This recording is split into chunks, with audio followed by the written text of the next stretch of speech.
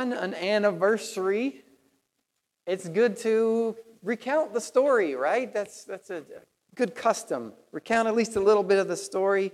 It's good to look around, to locate, where are we? Where are we in light of where we've been? Having walked the way that we've walked, that helps us see how we are to walk ahead. God tends to be consistent in how He leads people.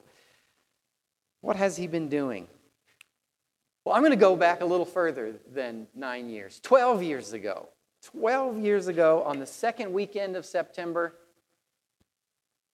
it was, in fact, September 11th, I was newly ordained as a priest and invited a bunch of college students that I'd gotten to know in my classes, and we gathered at the Presbyterian Church on Lake Lowell there. PCUSA Church there. They gave us the space for free. We had a dinner, and then we had a service of worship. And I had a handwritten sign that I put out, Nampa Collegiate Mission. That's what we called it, Nampa Collegiate Mission. And of the students that came that first night, very few ever came back. It was too weird, too distant. And that was pretty much true for that whole year. It was really interesting. Many was the Sunday evening that semester that I would walk from my house and I would wonder, is it just going to be me and 5 students? Or would anyone come? Could I bear the shame of holding a Eucharistic worship service with 3 people? Could that be? Numbers were sometimes low, but surprisingly, never less than 20. Well, one thing I learned in those early days was that there was no way to predict who would find themselves worshiping in our service, who would show up, and who would hear from the Lord in it, in any part of it, in the liturgy in particular. Who could experience the strangeness of it, what was strange to them, and be able to hear the Lord in it. There was no predicting that. Who could get past what was uncomfortable to hear the Spirit speaking. In the spring, so that was the fall term. In the spring, we shifted over to a house where a couple of guys that were coming were living on the north side of Nampa, a red house. And during the next year and a half, we'd clear out the front room, carrying couches and stuff into back rooms. We'd clear out the front room, set up 40 chairs in that space, jammed in. Some of you around that time were finding Holy Trinity in Boise and finding a home there, meeting at the Courtyard Marriott on Eagle Road. At the end of the second year, we had a little stopover at the Dilley Center next to the Flying M. I think that was the worst space that we used. 6 months. And then in late winter, we landed at the American Legion. A few more joined us there, maybe some of you. And it was the diversity of the group that started gathering at the American Legion that signaled this is no longer a college mission, because there were some young people and some older people. And it was clear that the Lord was signaling the time had come that we would consecrate ourselves set aside as a church family. And so we did that 9 years ago, last weekend. And at that time, Nampans, this is a lot of you who had found Holy Trinity, came and joined with us in the morning, and we became Christ the Redeemer, Anglican Church. And then about a year after that, we came here, American Legion, to this space. We've been here 8 years in this gym, sweating, sometimes cold. So, over those 9 years, the same insight of those earliest days has just held true. And you've seen it too. There is no predicting who or why anyone finds a home with this church family. And I've always been very convinced, and it just becomes more and more apparent, that God himself is the one who is intimately involved in opening a heart to a church family. So if you found a place here, it's because he opened your heart here. Otherwise, he steers people away. He does. He steers people away because they're needed elsewhere. They're needed in other church families. And that is good. That is good. So happy anniversary to us. You can say happy anniversary to me. Thank you. How fitting that the Lord guides us today to, as we're walking through 2 Corinthians, to talk about finances. Isn't that appropriate? Awkward, unpleasant conversations, finances. It's just fitting as we have a family conversation. Right? Finances and family conversation, hand in glove. Well, after a break of several weeks from 2 Corinthians, we're coming back to it in chapter 8. This letter that was reestablishing love and goodwill between Paul and the churches of Corinth, that they had become estranged from one another. They had some hostility had developed. And so he brings them throughout the letter again and again to the simple gospel and how a people lives according to the simple gospel. And so that has to include a discussion of money, because if the gospel, simple as it is, if the gospel doesn't touch your values, and your values are expressed by your expenditures, then it hasn't much touched you. If the gospel hasn't touched your values, it hasn't much touched you. Jesus leaves no room for doubt on this. We heard in the gospel, no one can serve two masters. You cannot serve God and serve wealth. And then there's that young man, earnest young man, seemingly to follow Jesus, earnest to obey God's commands. He came running to him, and Jesus said, "You'll have to leave behind your riches because they stand between you and following me. Your riches are more precious to you than eternal life." He said that to him through a question or through a command. Go, just give it away. Come follow me. I'll give you everything. Eternal riches. And he couldn't. He couldn't. So if being saved by God and knowing him through Christ hasn't changed what you value, you haven't really known God. Now this was put to a practical test for those Christians of Corinth. Because we gather from some lines in 1 Corinthians and then this letter here that before the false teachers had come to Corinth and they poisoned some of the churches towards Paul and the gospel, there'd been a plan. It'd been a plan of all the Greek churches as Paul had planted them. And this plan was to get a collection together for Jewish Christians in Jerusalem. God had foretold through a prophecy that there would be a famine. And that famine did indeed come in the time of Claudius. Paul saw in that, this is coming, this is an opportunity.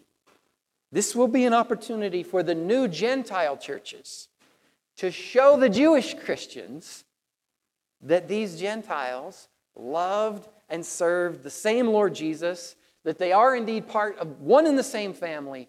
This sharing, this would be a way to encourage all of them in an understanding of identity. An identity that would transcend their Jewish ethnicity, an identity that would transcend their local ethnic identity in Greece or Asia Minor. So this would be a startling testimony of changed values. There's long ago a proverb about pagans, Greeks in particular, that the Greek pagans gave their bodies to anybody and their money to nobody. But when they became Christians, their values flipped, and they shocked their society by giving their bodies to nobody and their money to everybody. That's a powerful testimony. Let that one sink in. Here then is an indicator. This will be an indicator for the Corinthian Christians, Paul is considering.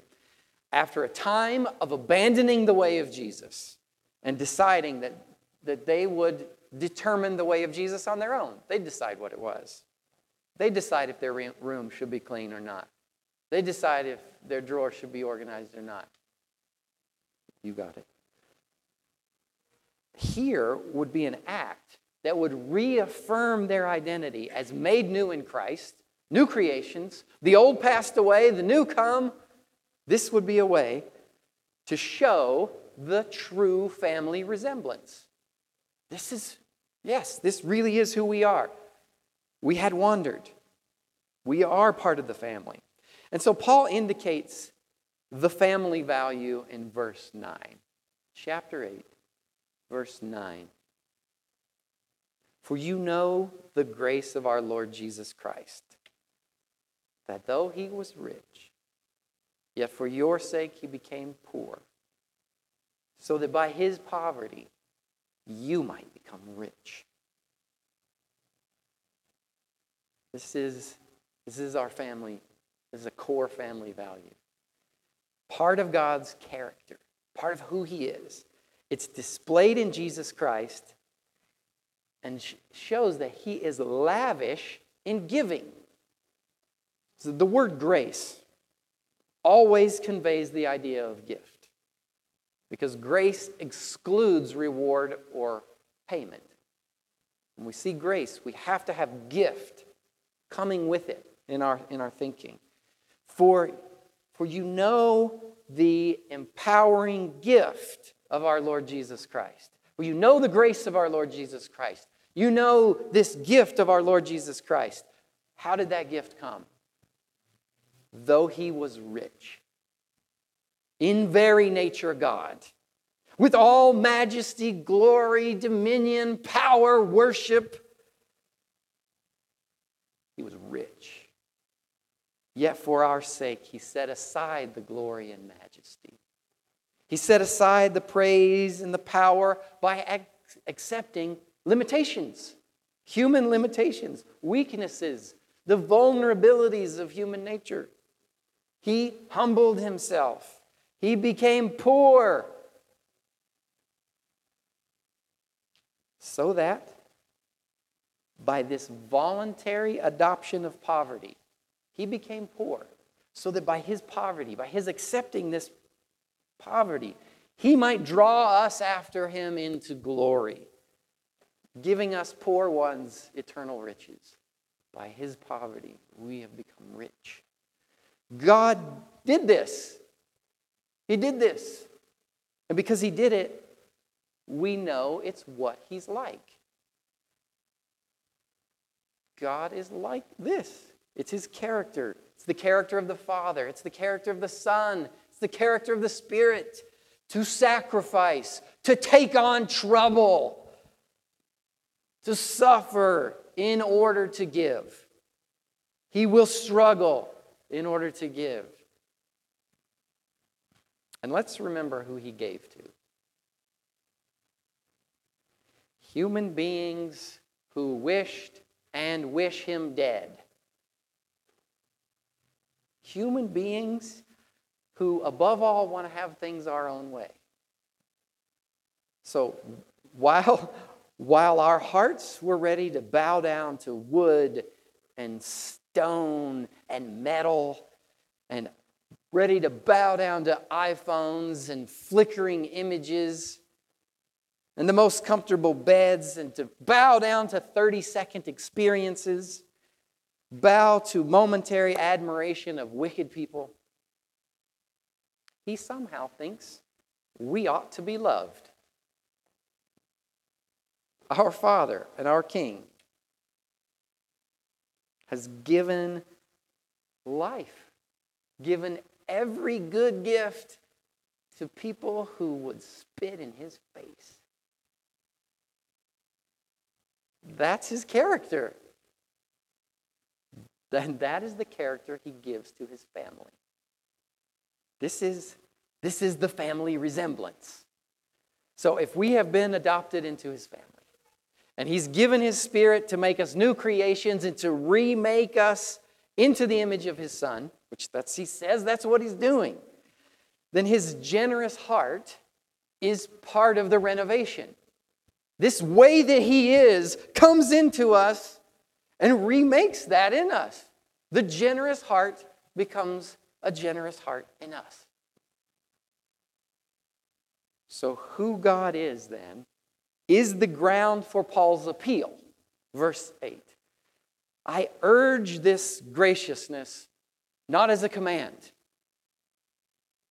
but to show that your love also is genuine. Just like the earnestness of the poorer Macedonian Christians that have this. He says, I urge this. This will be the act to exhibit the way of Christ that he's talking about in verse 9. This gift will show the family resemblance. So he's saying that with hearts conformed to the heart of God, it's a foregone conclusion that there will be a ready desire in God's people to give. It's an interesting assumption. He sets it out. I assume you will be ready to give because you have God's heart. That's what happens. Verse 10, everything belongs to him. And so if his Spirit is moving, his people will want to give. Before getting practical, the apostle sets down two connected principles, which I think of these principles as the sacramental principles of giving. Sacramental principles of giving. And what I mean by that is there's something that is invisible that has to show itself visibly. So these principles, they'll help God's people wherever they are, whenever they are, through time, across cultures. They're principles. Verses 11 and 12. The desire to give, it's a spiritual desire, has to pass through what is material. It's invisible. The invisible has to enter the visible through actual things. Money, in this case. Verse 11, he advises, he says that their readiness in desiring to give might be matched by them actually doing it. This pledges, he's saying, pledges and positive thinking, warm feelings, don't feed children. Actual money given, it's the tangible sign, the outward visible sign of their desire to love and serve.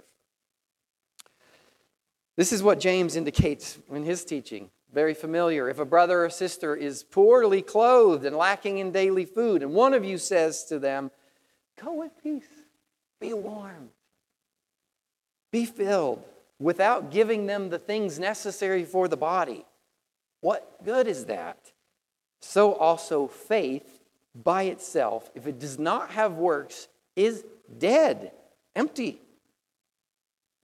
So a sacramental principle is that we show what we truly believe, we show what we truly love by our actions.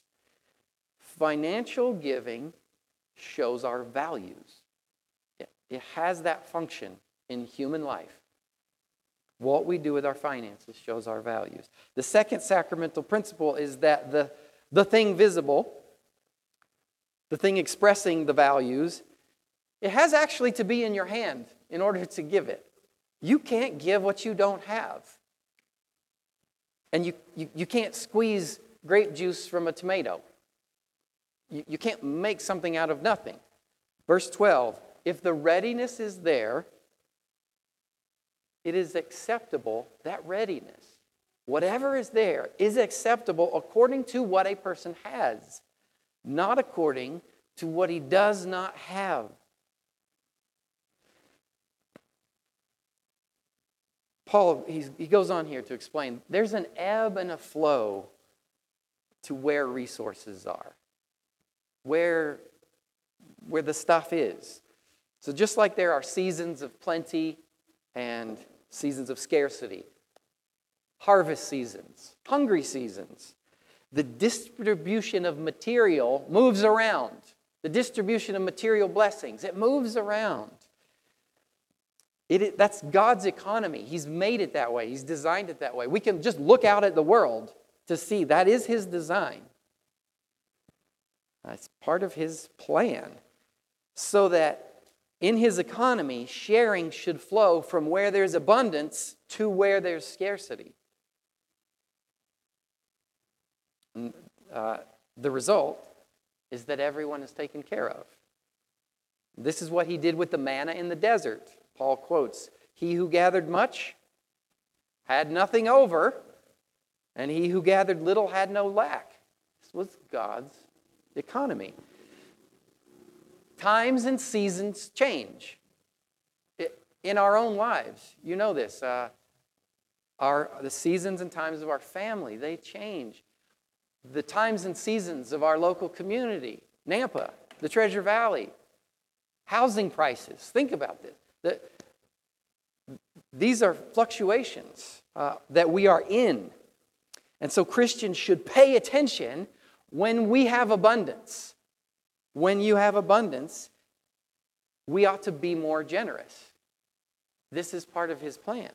Paul tells them, verse 14, "Your abundance at the present time should supply their want in Jerusalem, so that their abundance at another time, or their abundance in another way, may supply your want." Those are some framing principles.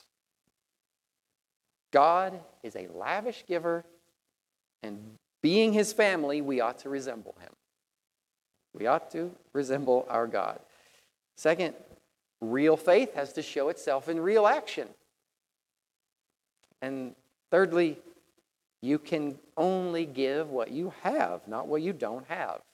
Helpful principles. In this broad picture, I think it's important to internalize that one of the ways Christians have always shown the character of God to a puzzled world, looking at these strange people, is the way that we give.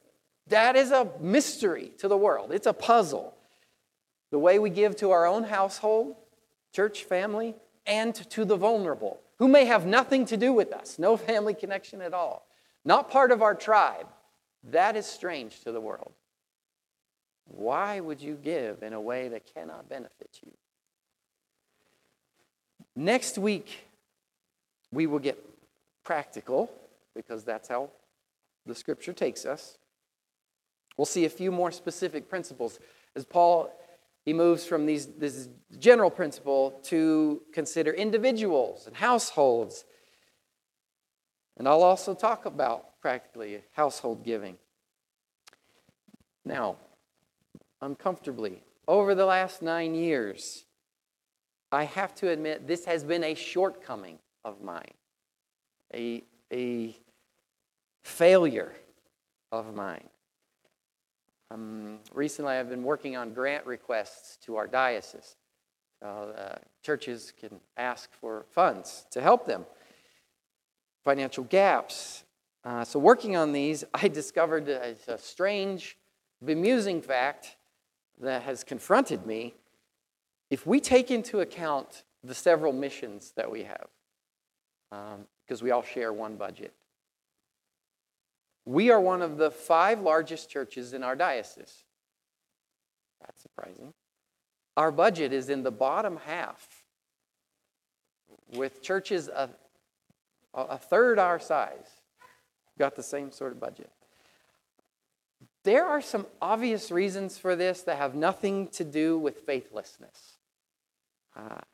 They have more to do with the stages that we've passed through as a congregation, have a lot to do with the way that my role has changed over the years. You may not know this. I didn't take any sort of salary for the first 5 years because I was bivocational. That sowed some things into our practice. But a big failing is that I have not provided adequate discipleship in this area. particularly as my role has changed and we've changed. A big reason is that I have this deep-seated fear of being manipulative. I know that a lot of us have come out of a church cultures, where there was a sense of manipulation, whether through music or through manipulative preaching. And so I'm sensitive to that, overly sensitive, so that I have not been careful to guide us. I've also seen something. I come from Tennessee, and I've noticed something about the West. People in the West do not like to be told what they ought to do.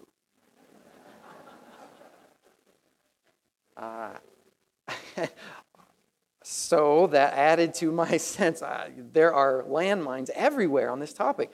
So it's easier to just say little or only talk in broad generalizations, talk in theoretical terms. I'm very comfortable there. I have not done well, and I have failed you in this very important area.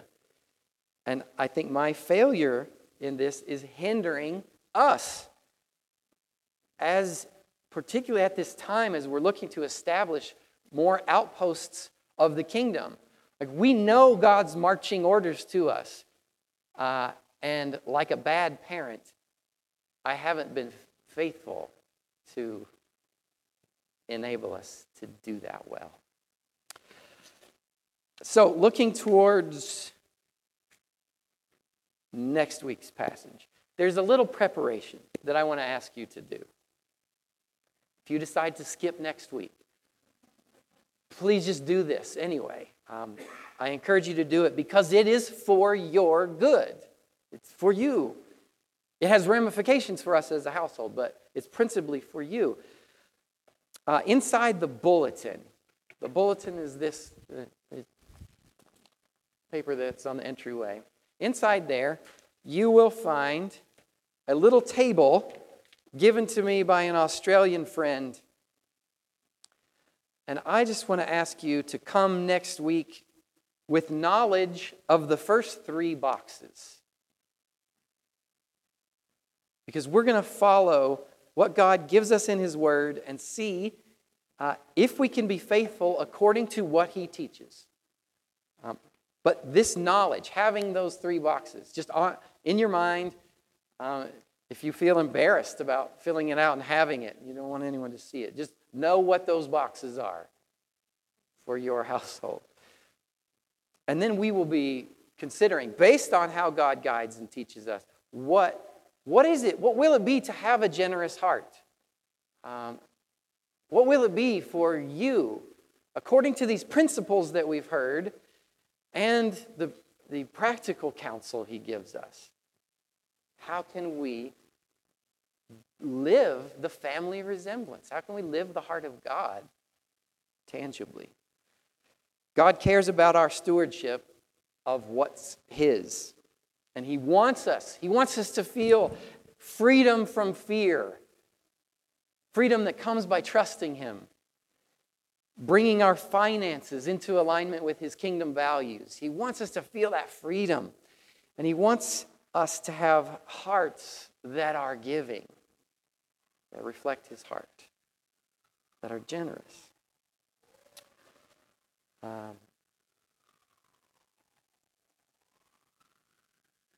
It is an exciting time to be Christ the Redeemer Anglican Church in Nampa, Idaho.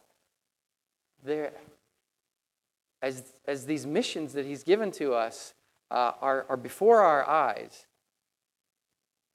it's been a wonder for me just to watch them come together, take shape by His initiative, working through laity. It should be like that. That is good. He's at work in us. We need to pay attention to what He's doing. Let's pray.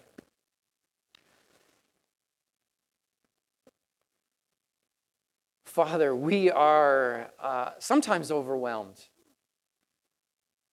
always delighted when we see that You are willing to work through us. When we see that it pleases You to give us more knowledge of You, to draw us close to you, give us fellowship in the Holy Spirit with you and with one another. We marvel at these things. I know many of us here, Lord, we have sometimes thought that had passed us by. So thank you for giving us yourself and giving us one another. Will you, by your gracious gift, enable us to experience the riches of glory that you have for us in this season? In Jesus' name.